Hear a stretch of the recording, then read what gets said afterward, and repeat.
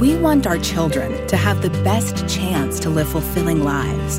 But can you keep up with all the books and scientific research on parenting and fit the information into your own philosophy on how to raise kids?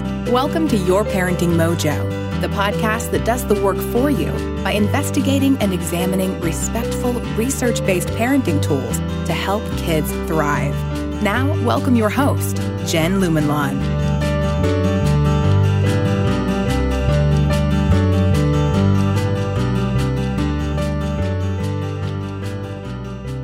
Hello and welcome to the Your Parenting Mojo podcast. Today we're going to talk about Professor Carol Dweck's work on mindset. We'll walk through an overview of what mindset is and the study on which it's based, and then we'll spend quite a bit of time evaluating the research to help us understand whether the effect that Professor Dweck describes is real, and if it is, what implications it has for our children and students. The topic of mindset has been on my mind, as it were, as an episode topic for a while, but I'm in the final throes of creating content for my course on how parents can support children's learning in school. And one of the topics I wanted to address there was related to mindset, so I figured I'd kill two birds with one stone and cover it here too. Professor Dweck began her research as a graduate student in the 70s, so this idea has been around for a while now. And I was once told you'd have to have been living under a rock to not have heard of it, although I confess I hadn't heard of it until not long before that. But I'll describe the theory anyway, just in case you haven't heard of it. So psychologists have been studying motivation for a long time now, and especially motivation to learn. And there are a variety of different theories on what does motivate people to learn.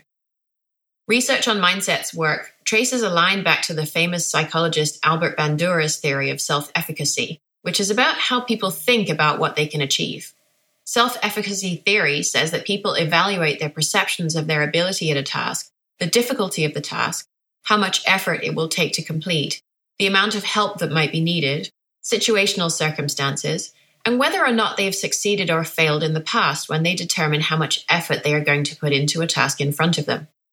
The research specifically on mindset stems from a paper published in 1998 by Professor Dweck and Professor Claudia Müller, who were both then at Columbia University, on what motivates children to learn after they've experienced success or failure. The professors conducted a series of 6 short experiments on 128 fifth graders, half of whom were mostly white and attended an elementary school in a small Midwestern town, and half of them were from 2 racially diverse schools in a large northeastern city, and I will give them kudos for testing their work on a racially diverse sample rather than testing on middle-class white children and assuming the results were applicable to all children. The professors wanted to find out whether children who were praised for being intelligent or for demonstrating effort and hard work would react differently to success or failure on a series of abstract verbal reasoning tasks taken from a standardized test. In the first test, children were asked to choose between, quote, problems that aren't too hard so I don't get many wrong, and then problems that are pretty easy so I'll do well, and then problems I'm pretty good at so I can show I'm smart, or finally, problems that I'll learn a lot from even if I won't look so smart. This was to test what types of problems the students preferred, but they were told that they would only get to work on their choice problems if there was enough time after they'd work on pre-selected problems, so they each had the same expectations about the difficulty of what they were about to do. After 4 minutes of working on problems that the experimenter had selected, the experimenter scored their solutions, and no matter what score the children achieved, they were told they had solved 80% of the problems, which was a really high score, and then they were told either, you must be smart at these problems, or you must have worked hard at these problems, or a control group received no additional feedback. Then the children were asked again if they wanted to work on easy problems so they would look smart, or difficult problems where they would learn more, but all children really received a difficult set of problems, and after 4 minutes of work, they were told they had only solved about half of them correctly. After receiving the negative feedback, they were asked how much they wanted to keep working on the problems, how much they enjoyed the work, how well they thought they'd done, and why they thought they hadn't done as well in the second set. Then they worked for 4 minutes on a final set of moderately difficult problems to test how well they performed after failure on the second set. The results showed that children who were praised for their intelligence after the first problem set considered their smartness to be significantly more important to their performance than children who were praised for their effort. 67% of the children who were told they were smart then went on to choose easier problems so they would get them right and continue to seem smart, while 92% of those who received feedback about how much effort they had put in chose to work on difficult problems they would learn from. Children who were praised for their effort, as well as children in the control condition, were more likely to say that they hadn't done well on the second set of problems because they hadn't put in enough effort, while children who were praised for intelligence after their initial success attributed more of their failure to a lack of ability. Children who were praised for intelligence were less likely to want to keep working on problems than the effort or control groups, enjoyed working on the problems less than the other groups, and actually got one more problem wrong in the third set than the first, even though their familiarity with the problems should have led them to achieve higher scores by then. Children in the control group only achieved an average of 1/10 of a problem improvement on the third set, which children in the effort group got almost 1.25 more problems right on average.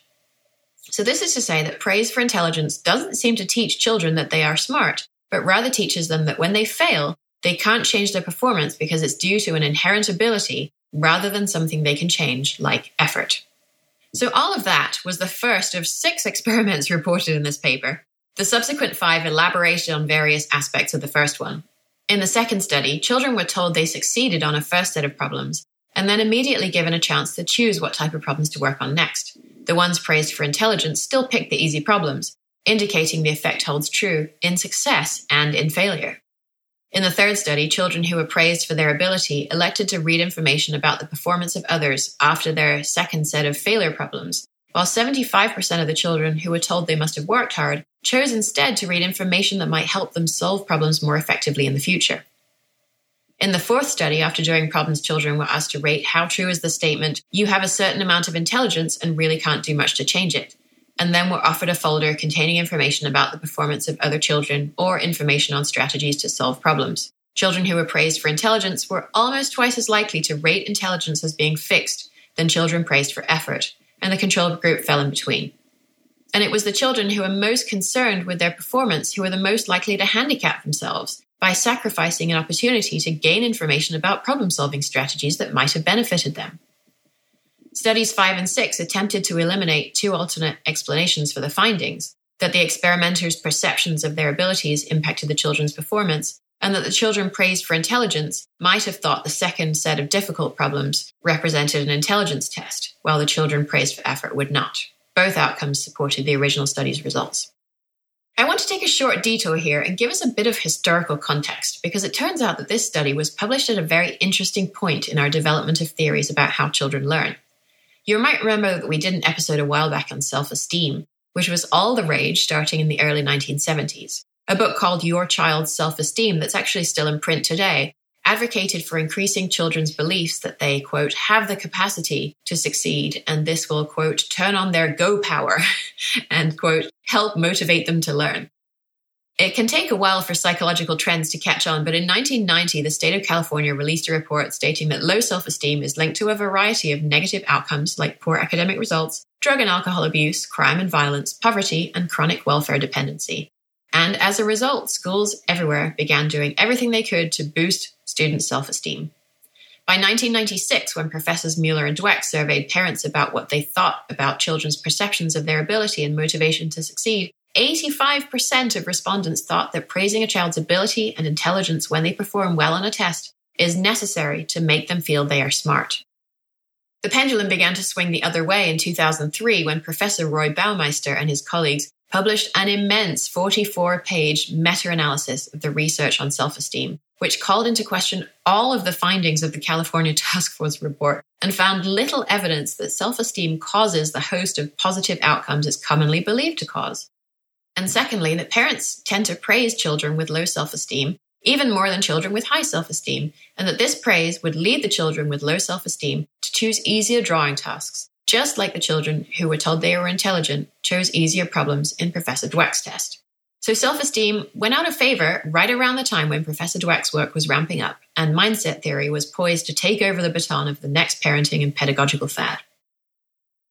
So now let's look at some of the criticism of Dweck and Mueller's paper. This first one is from what I'll call a non-traditional source, and that's blogger Scott Alexander, which is the pseudonym of a psychiatrist who lives somewhere on the west coast of the US. He expresses extreme surprise that changing a mere 3 words between the intelligence and effort groups, either you must be smart at these problems or you must have worked hard at these problems, was enough to make any difference at all, never mind the spectacular outcomes that we just saw. Alexander says, This is a nothing intervention, the tiniest ghost of an intervention. The experiment had previously involved all sorts of complicated tasks and directions. I get the impression they were in the lab for at least half an hour. And the experimental intervention is changing 3 short words in the middle of a sentence. And he goes on to cite the incredible differences between the results of the children in the different conditions. On the flip side of this perspective, I discussed this issue with Dr. Dina Weisberg recently because I was trying to understand why children's books about people of different races fail to change children's attitude about people of races different from their own. And she said she actually wasn't surprised that Dr. Dweck's study was able to shift children's mindset by only changing 3 words, because these are comments directly on children's performance by an authority figure, rather than just being something that's discussed in a book. And Dr. Weisberg felt that the direct comment is much more powerful, which is another reiteration of the argument that we have to discuss things with our children that we think are important, rather than just hoping they will absorb it from their environment. Scott Alexander also traces Professor Dweck's publications from her time as a PhD student at Yale, and finds a study for which the abstract says, quote, "Those subjects who persisted in the face of prolonged failure placed more emphasis on the role of effort in determining the outcome of their behavior," end quote. Yet the results section of the paper show that children who attributed their success or failure to any stable factor, whether that was effort or ability, performed better on a problem-solving task than those who did not. The results weren't statistically significant because there were only 10 participants in that part of the experiment, and it's hard to get statistically significant results from such a tiny sample size, but they did hold true across the success and failure condition for both males and females. In a follow-up paper on another tiny sample of 12 children, the findings are described as showing that, quote, "Persistent and helpless children do not differ in the degree to which they attribute success to ability, but in fact, the persistent children in the study did have a higher belief in the importance of ability, but again, the result isn't statistically significant because of the small sample size." Finally, in another follow-up paper, Professor Dweck and a colleague make the following statement in their discussion section. "It was particularly noteworthy that while helpless children made the expected attributes to uncontrollable factors, the mastery-oriented children did not offer explanations for their failures," end quote. Yet her own data in the results section of the very same paper show this statement to be false. Yes, the helpless children were more likely to attribute their failure to their lack of ability, and the children who believed effort was important were more likely to say their lack of effort was the problem. But the effort-oriented children were also more than 3.5 times as likely as the helpless children to say the reason they failed was because the experimenter wasn't fair, and 6 times as likely to say that bad luck was the reason for their failure. This flies in the face of decades of research showing that attributing either success or failure to luck gives people the idea they have no control over their situation, and that it's better to attribute to ability than bad luck. Professor Dweck finds that children who believe effort is important but flub her problems then go ahead and blame their failure on unfairness or bad luck. In early 2017, a blogger named Nick Brown, who doesn't state his qualifications but says he and a colleague demonstrated a technique for detecting some kinds of reporting errors in article journals. They applied their technique to Mueller and Dweck's original paper because it had lots of tables of results with means and standard deviations and small sample sizes that their technique could use. They found 17 inconsistencies out of 50 means reported in the paper. So they got in touch with Dr. Dweck, and to her credit, she quickly responded to say she would look at it, and within a month she had produced a 16-page paper explaining the errors. Some were attributed to unclear or omitted reporting in the article, and most of the rest were typos or transcription errors. I mention this only because if you choose to look into mindset more yourself, then you may come across this idea of errors in the paper, and I wanted you to know that I looked into it. Though 17 out of 50 is kind of a lot of errors, none of them seem to have impacted the results of the study. The big issue I see, though, is that the results of the main study on which all the subsequent work is based has never been replicated, which is astonishing for such a seminal work, because replication is considered a necessary part of the checks and balances on scientific data. Indeed, 2 researchers at the University of Edinburgh tried, but were specifically unable to replicate the finding. Their work hasn't been published in a journal, but you can read it online for yourself through a link in the references. And secondly, Professor Dweck's own research as a grad student seemed to contradict the results she said she found in the Mindset study. Yet she went ahead and published the book Mindset in 2006, in which she coined the now famous terms fixed mindset and growth mindset, with the fixed mindset being the attribution of success to fixed traits like intelligence, and the growth mindset the attribution of success to elements within the individual's control, like effort. In the years between 2006 and the New Edition's publication in 2016, a number of researchers, many of whom are or have been Professor Dweck's students or direct colleagues, have picked up the baton on the mindset research, and we'll discuss their findings in a minute. But firstly, I wanted to detour once again to tell you about my own experience at reading the book. I read it primarily from the perspective of wanting to know its relevance to my daughter, but I was really surprised to find it also relevant to my own life. Now, I have never been good at drawing. I've never had any kind of art instruction beyond a frustrating exercise in primary school in which we were to copy a painting, and I spent the entire class trying to match a single color of paint and ended up with a bucket full of mixed paint in nothing approaching the right color. So I'd always just assumed that there are some kinds of people in the world who can draw and others who can't, and I'm one of the ones who can't. In the book, Professor Dweck showed some self-portraits of people who thought they couldn't draw just like me, and they looked pretty much how I would draw myself, really basic self-portrait. Then she had those very same people go through a drawing technique class and do self-portraits at the end, and they were actually astonishingly good. Not professional artist good, but legitimately looks like a real person rather than a stick figure good. So good that I tracked down a copy of the book, Drawing on the Right Side of the Brain, which uses the same techniques as the ones used in the class described in the Mindset book, and I set out to see if I could draw. And, shockingly, it turns out that I sort of can. So if you access this show through my website, you probably saw the picture of the running shoe in the header image. Well, I drew that. If you don't access the show through my website, then head on over there right now and subscribe. Because not only do you get to see my amazing drawings, but I also send out cool newsletters to my subscribers with information on new research and child development, and also calls for questions on topics that I'm researching and other fun stuff.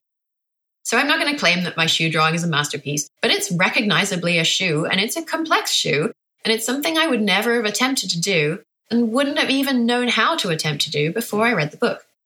My husband got me some drawing supplies for Christmas that year, right before I got busy working on master's degrees and starting this podcast. And now I'm finished with those, I'm actually starting to get back into it again, because it turns out that if I put effort into it, I can actually draw. So despite the tenuous nature of the studies underpinning the book Mindset, subsequent researchers have really taken the idea and run with it. Not much of that research has looked at children who are our focus in the toddler and preschool years, but Elizabeth Gunderson at the University of Chicago, along with Carol Dweck and others, conducted a study in which researchers visited 53 children and parents in their homes 3 times at 4-month intervals, starting at 14 months of age, ostensibly for a study on language development. The researchers recorded typical daily interactions and then coded these interactions as process praise, like, "You must have tried hard," although it also encompassed "good job" and "good running." Person praise implied that the child possessed a fixed positive quality like "good girl" and "big boy," and other praise included things like "good" and "wow." When the children were in 2nd or 3rd grade, they answered some questions about their motivational frameworks on 2 visits 3 months apart. Praise varied between 0.5 and almost 8% of a parent's total utterances to their children. That higher number is 1 in every 12.5 things a parent says to the child. It turns out that the more process praise, which again is the praise for trying hard, that children received at a young age as a percentage of total praise, the more likely they would be to attribute their success or failure to characteristics they could change, rather than to their inherent abilities. I was surprised to see that the total amount of praise was not linked to how the child attributes their success or failures, given the extensive literature on that topic that we reviewed in the episode, Do You Punish Your Child with Rewards? Yet I was shocked to find that even the abstract of the study, normally reserved for the sunniest possible interpretation of the data, states that, quote, parents' early praise of inherent characteristics was not associated with children's later fixed ability frameworks, which means that parents who used process praise were more likely to have children who believed in the value of effort, but parents who used person praise did not necessarily later have children who believed their abilities were fixed. Nevertheless, this study is invariably cited in support of the idea that parents should use process praise on their children. If we continue chronologically through children's lives, the next main study before the mushroom of studies we see in the high school and college years asked about mothers' praise of 120 children aged about 10 years, as reported by the mothers in daily phone calls with researchers over a period of 10 days. While self-reporting is often not a very reliable method of collecting data, the researchers made the apparently reasonable assumption that recounting the day's praise used was a fairly accurate way of summarizing the parents' responses to the day's school successes. The abstract here reports the sunny findings. The more parents praised inherent characteristics, the more children believed that intelligence was not malleable and avoided challenging tasks. But the results section holds a little surprise for us. Mothers' praise of the process or effort did not predict that their child would be more likely to believe that intelligence is malleable, or improve the child's preference for challenging activities. So, in short, praising inherent characteristics is bad, but praising effort doesn't help the child either, which directly contradicts the original mindset study. Once again, I direct you back to our episode called Do You Punish Your Child with Rewards? And encourage you to consider whether praise really is necessary at all. So how does a child change their mindset? For a while, researchers assumed that children model their teachers' and parents' mindset, just like they do their other behavior, or that parents' expectations about the child's mindset would somehow cause the child to develop that mindset, in the same way that parents' and teachers' perception of a child's competence predicts the child's own perception of their competence. But it turns out that parents' mindsets about intelligence is not significantly related to their children's mindsets, but rather it is the parents' beliefs about failure as motivating or demotivating, as well as their responses to their children's failure, that predicts children's responses. And this relationship even held true when the researchers controlled for the parents' perception of the child's competence. I should point out, though, that this article by Kyla Hamovitz and Carol Dweck is shown in corrected form in the journal in which it was published, because apparently the title they originally gave it, and certain sentences in the book, overstated the link between parents' own intelligence mindsets and their children's mindsets. More worryingly, the study's results section presents a table showing a correlation between parents' failure mindset and children's intelligence mindsets. The researchers used a value called P that must be usually less than 0.05 for a finding to be considered significant. But the study's results say that these factors were only correlated to P equals less than 0.5, 10 times greater than it should be to show significance. Yet the study's discussion section goes on to discuss the results as if they were statistically significant. Assuming there is some kind of relationship here, this finding has the alarming implication for many parents that all the good jobs in the world won't actually help your child to develop a growth mindset, but it's whether you accept and allow them to fail and help them to figure out what happened and how they can do better next time that's far more important, and potentially more difficult as well. It's also possible that children can change their mindsets based on information they are given about what children in social groups do. One fascinating study by Dr. Andrei Simpian of the University of Illinois and his colleagues gave children aged 4 to 7 some new puzzles to do.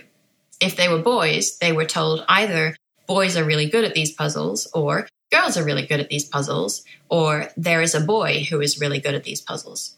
The girls received similar messages as well, stating that girls were good or not good at the puzzles, or there was a single girl who was good at them. It turned out that it doesn't matter whether the children thought they belonged in the group that did or did not do well at the puzzles. If they thought there was a group of children who did puzzles well, their own performance dropped. The researchers believe that children build theories to explain and understand what they observe, and when an adult tells them that children like them are either good or bad at the task, the children come to believe that they don't have much control over their achievement outcomes, because their success or failure is a function of their membership in a group rather than due to any effort that they put in. Just like with Dr. Dweck's work, and she actually wasn't involved in this study, the effect was generated so easily by someone the children barely knew saying just a few words about a stereotype of people that, in one group of the experiments, created a difference in performance between groups who were and were not exposed to the stereotype information that were comparable with the baseline difference in performance between 4 and 5-year-olds and 5 and 6-year-olds. As we move up to look at school-age children, a study by Dr. Dave Ponescu and others at Stanford, including Carol Dweck, has found that an online 45-minute intervention where students read an article describing the brain's ability to grow and reorganize itself as a consequence of hard work and good strategies on challenging tasks caused these students to earn satisfactory grades in core academic courses at a 6% higher rate than a control group, which was a statistically significant difference. But the devil is, once again, in the results section. The intervention actually seemed to be correlated with a small reduction in the GPA of students who were not previously at risk of dropping out, with a rather larger positive effect size on students who were at risk for dropping out.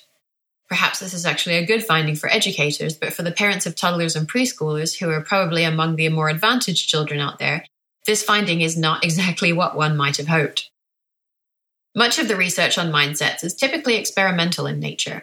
Children report information about their mindset, they're assigned to an intervention to change their mindset or a control that gets generic information about the brain, and then they probably also have to do some weird problems that they've never seen before to assess what happens when they succeed or fail, and then they're asked again about their mindset. Professor Jennifer Schmidt at Michigan State University and her colleagues wanted to try a more naturalistic approach. They did a fairly intensive in-class intervention with 369 students in one full science class over 6 weeks. The students were divided between 7th and 9th grades with a racially mixed and relatively economically disadvantaged sample. At the end of the study, 9th graders who went through the growth mindset intervention reported feeling more in control of their learning, which was the primary variable studied, but the effect did not hold for the 7th graders, whose sense of control dropped over the study period just as much of the control group.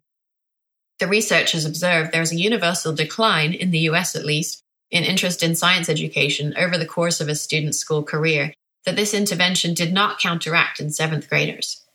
The researchers observed that this loss of interest and motivation for science may occur because students have few opportunities for autonomy in science learning, or because they view science content as challenging, or conversely, because they don't think teachers are challenging students enough. The first part of the explanation is the most consistent with research that I reviewed for my psychology master's thesis on what motivates children to learn, which is that children learn what is interesting to them. To me, this gets at the crux of the inconsistent findings related to mindset research in schools. Students are told to be interested in a topic because it's on the curriculum, and not because they find it inherently interesting. Mindset interventions aim to increase a student's competence at learning, but do nothing about the issue of a lack of control over what they are learning in the first place. Perhaps the better thing to do would be to get rid of curriculum, and then we might find we didn't need mindset research anymore altogether.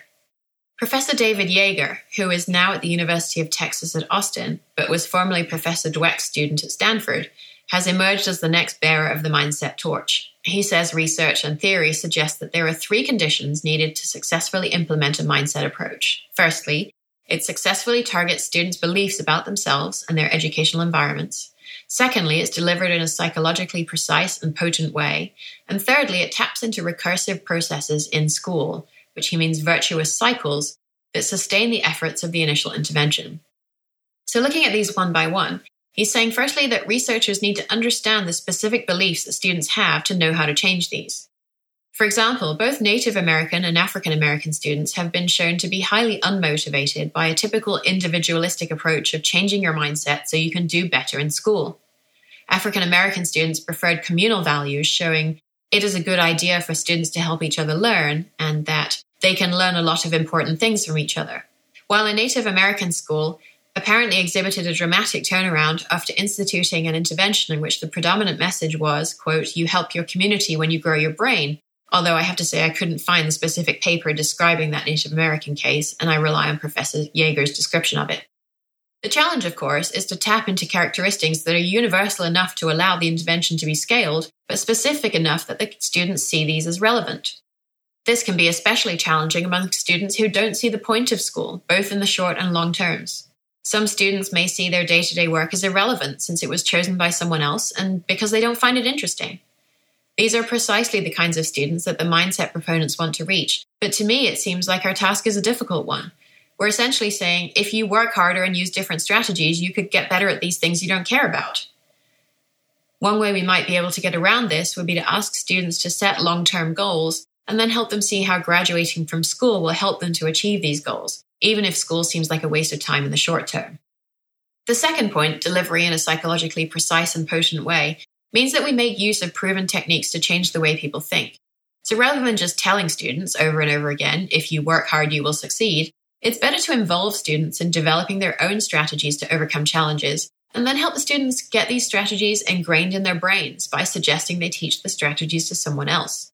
So when a student struggles with reading comprehension, rather than telling him to read the passage again, work with him to come up with ways of improving his comprehension, like asking a classmate to explain words he doesn't understand or looking at words in the dictionary. He can then share these strategies with other friends whom he sees struggling, or he might even share the higher level information about mindsets, about working hard and developing their own strategies to overcome problems. We can also use the people like me tactic. People are more inclined to do something when people like me do it too, which is why telephone salespeople will tell you that a lot of people find solution X valuable and solution X just happens to be the mid-price solution, so you feel better by not buying the most expensive thing. Just think back to my example with the drawing. I saw the drawings by people like me who couldn't draw and who learned to draw, which made me believe that I could learn to draw as well. So when students feel that people like them can graduate school and go on to college if they put their mind to it, they're more likely to study, do homework, and set goals to achieve school graduation. The final point about tapping into recursive processes in schools is about using things like natural transition points as good places to introduce interventions. It's normal for students to feel anxious when they start or change schools, for example, so helping them to figure out growth mindset strategies in this period when they're receptive to new information about learning how to make the new system work for them can mean they retain the information more effectively. In fact, Professor Yeager has done some good initial work to improve GPAs and reduce the risk of dropping out at the University of Texas at Austin. Another problem with implementing the growth mindset in schools is that unless someone does develop an online program that's somehow massively scalable and yet also relevant to individual students' needs, we rely on teachers to implement the intervention. Professor Jennifer Schmidt from MSU did a study where she worked with 2 teachers, whom she calls Donna and Celia, who were implementing a mindset program. Both teachers expressed interest in the intervention and were found to have a growth mindset in terms of science intelligence. Yet the way in which they actually taught was very different. Celia was more likely to compare students against each other, emphasize that a student was one of the best, remind them about points or grades, offer a reward, and contact parents with either positive or negative reports. She did also endorse telling students that hard work is the key to success and was more likely to report teaching strategies for learning than Donna, although the practices the researchers actually observed Celia doing were quite different than what she said. Professor Dweck calls this a false growth mindset, where we say, I have a growth mindset, but our actions don't reflect this statement. When handing out a worksheet, Celia would say, I know this is boring, but it's easy peasy and you're going to be tested on it. When her students were challenged academically, she would offer immediate help instead of emphasizing the importance of challenge and effort for learning, which could have conveyed the message that students were incapable of addressing challenges on their own. Celia would also set up competitions between classes such that if her class beat the other class's performance, then they could do less work or get bonus points on a subsequent quiz. Both teachers implemented the same mindset intervention and both said they believed in the value of the growth mindset. But the messages they conveyed to their students were very different, and Celia's messages were at odds with the messages in the intervention. This likely explains why Donna's students were much more likely to believe that intelligence is malleable and also achieve significantly higher grades than Celia's, both immediately following the intervention and also at a later follow-up.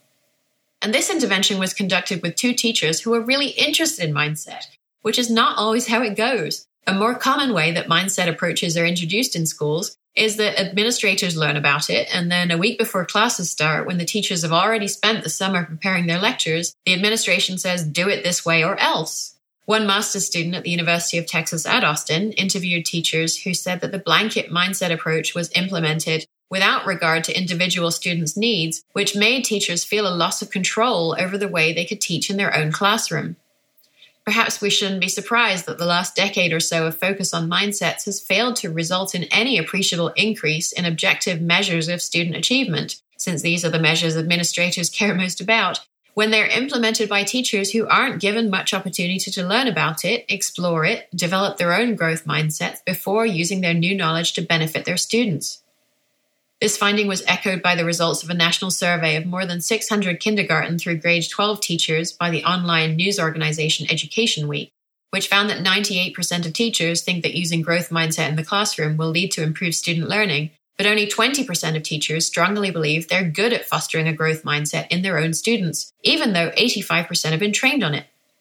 We know that one-and-done professional training doesn't work. So if we really want our students to develop a growth mindset, we really need to do a better job of training teachers to teach it.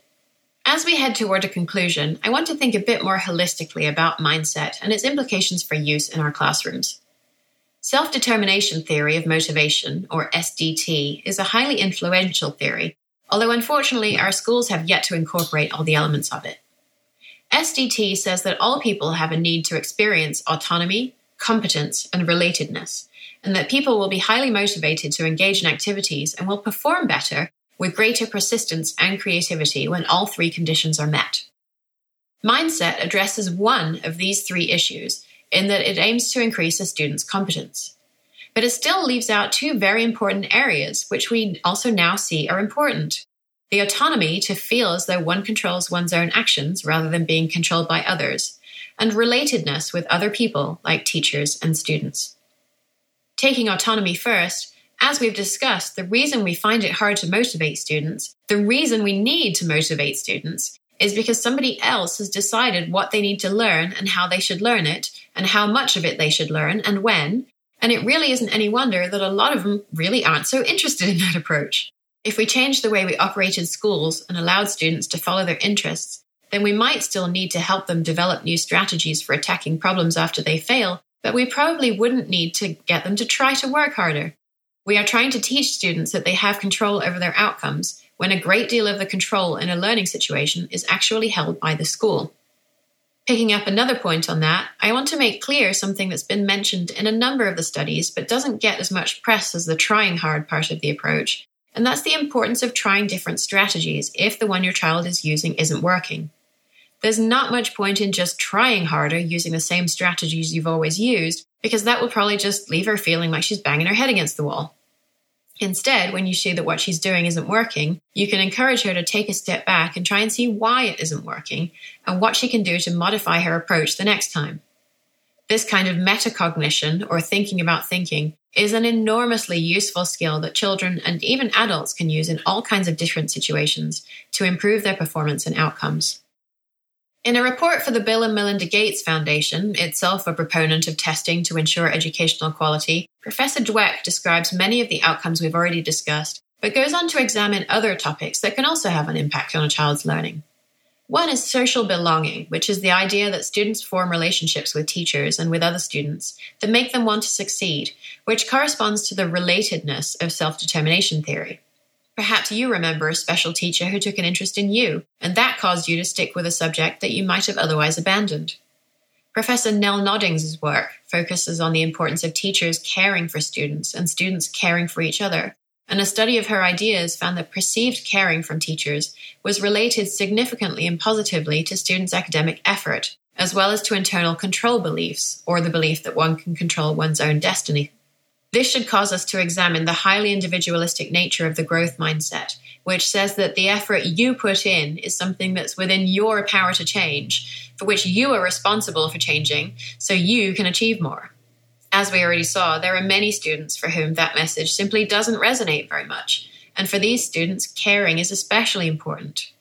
Ironically, it may be these students who miss out the most on caring relationships with teachers, since we know it's more difficult for people to form empathetic and caring relationships with people who are different from them, and the more than 80% white teaching workforce is not well aligned with the more than 50% of students who are of non-dominant cultures in the US. Professor Dweck also notes the importance of self-regulation and self-control, which she says is an even stronger predictor of success than a student's IQ score. Although the graph from a study by our old friend Professor Duckworth of the episode on grit actually doesn't support this assertion for all students. Self-discipline does predict academic performance better than IQ for students in the highest and second highest quintiles, but this relationship did not hold true for the students in the lowest 3 quintiles of academic performance. I went back to Professor Duckworth's paper in which she says, quote, "These results suggest that self-discipline has a bigger effect on academic performance than does intellectual talent, when, firstly, as I've just explained, these results only hold true for high achievers, and secondly, the study only looked at correlations between the two factors and not causations. It's possible that doing well in school leads one to develop a growth mindset." So self-discipline is also an important factor, but may not be as important for all students as IQ, a largely hereditable trait and not one that can be taught. We should also acknowledge that there's an inherent discrepancy between what we say when we say we value a growth mindset and what schools use to assess academic process. When we say we value a growth mindset, we say we embrace trying new things and failing at them and learning from those failures to develop new strategies to be successful on difficult, challenging tasks that are important to a student. But what schools actually reward is the ability to memorize information the school says is important and pass a standardized test on that material, because that's how states judge schools' quality. It's how parents judge schools' quality, And under the unfortunate Race to the Top initiative that came out of the Obama administration, it's how teacher quality is measured as well. So perhaps we shouldn't be enormously surprised that the last decade or so of implementing growth mindset interventions hasn't led to any increase in test scores across the country, which tend to hover between the 25th and 50th percentiles on average in reading and math, both in 4th and 8th grades. In addition, Professor Duckworth and Professor Yeager collaborated on a paper which specifically argued against using non-cognitive measures like grit and mindset for accountability purposes until better measures are developed. But the state of California is ignoring those recommendations and implementing tests of mindset as a part of measures of school district success anyway. Finally, I want to address the assertion that a changed mindset is the thing that will help poor children to overcome their unfortunate circumstances and excel in school. Susana Claro was a Chilean doctoral student of Professor Dweck's and used a massive Chilean dataset to look at this. The Chilean government administers a standardized math and language test to all 10th graders in the country every other year.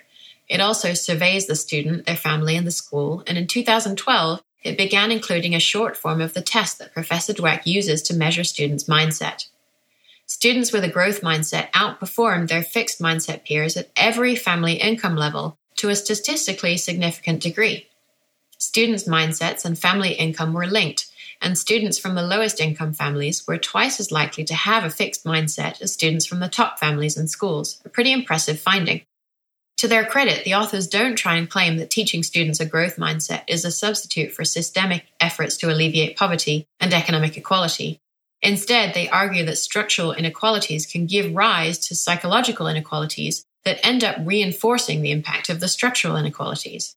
So we shouldn't just say, look, poor people, if you just shifted your mindset, you could get yourself out of this mess. But rather, as we work on reducing structural inequality, that shifting toward a growth mindset could be another tool that we use to support historically disadvantaged students.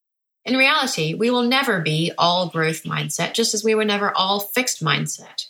I was able to shift my fixed mindset related to drawing, but while I believe my fixed mindset related to my math ability probably could be shifted if I put the time and effort into it, I haven't yet had the time or prioritized the effort to make that happen. So in conclusion, what are we to take of this mess of studies that have Professor Dweck's fingerprints as well as a host of statistical and other errors all over them? Well, it does seem safe to conclude that if you work harder at something, you're more likely to succeed at it. And two big meta-analyses of studies related to mindset found that people who believe human attributes are malleable rather than fixed and who work harder to achieve their goals are generally more likely to engage in behaviors and strategies that would improve their performance. Some wise sage told us a long time ago that insanity is doing the same thing over and over again and expecting different results. So the idea of trying a different strategy if the one you're currently using doesn't work does seem to make intuitive sense. Professor Dweck has noted that she isn't motivated by money to keep pursuing this research. She does get about $20,000 for a speaking engagement, but she says she told a BuzzFeed reporter that, quote, I care much more about my credibility and my legacy, my contribution, than about any financial compensation, end quote. But it does seem possible that her desire to create and protect this legacy has led to some slightly dodgy statistical work that may well have overstated the magnitude of the potential impacts of mindset shifts. So feel free to encourage your child to try hard, to use new strategies to overcome problems, and to help them see that if they haven't mastered a concept, then they haven't mastered it yet. Just don't expect it to be the single variable that helps your child succeed, or, if you're fortunate enough to live above the poverty level, be even a particularly important factor in their later success. If you'd like to take a look at any of the 32 research papers, blog articles, and the like that I reviewed for this paper, you can find them at yourparentingmojo.com/mindset. Thanks for listening. Thanks for joining us on this episode of Your Parenting Mojo. Please subscribe, rate, and review the show on iTunes, and sign up for our mailing list at yourparentingmojo.com to receive a free gift: 7 relationship-based strategies to support your children's development while making parenting just a little bit easier on you. For more respectful, research-based parenting ideas to help kids thrive, we'll see you next time on Your Parenting Mojo.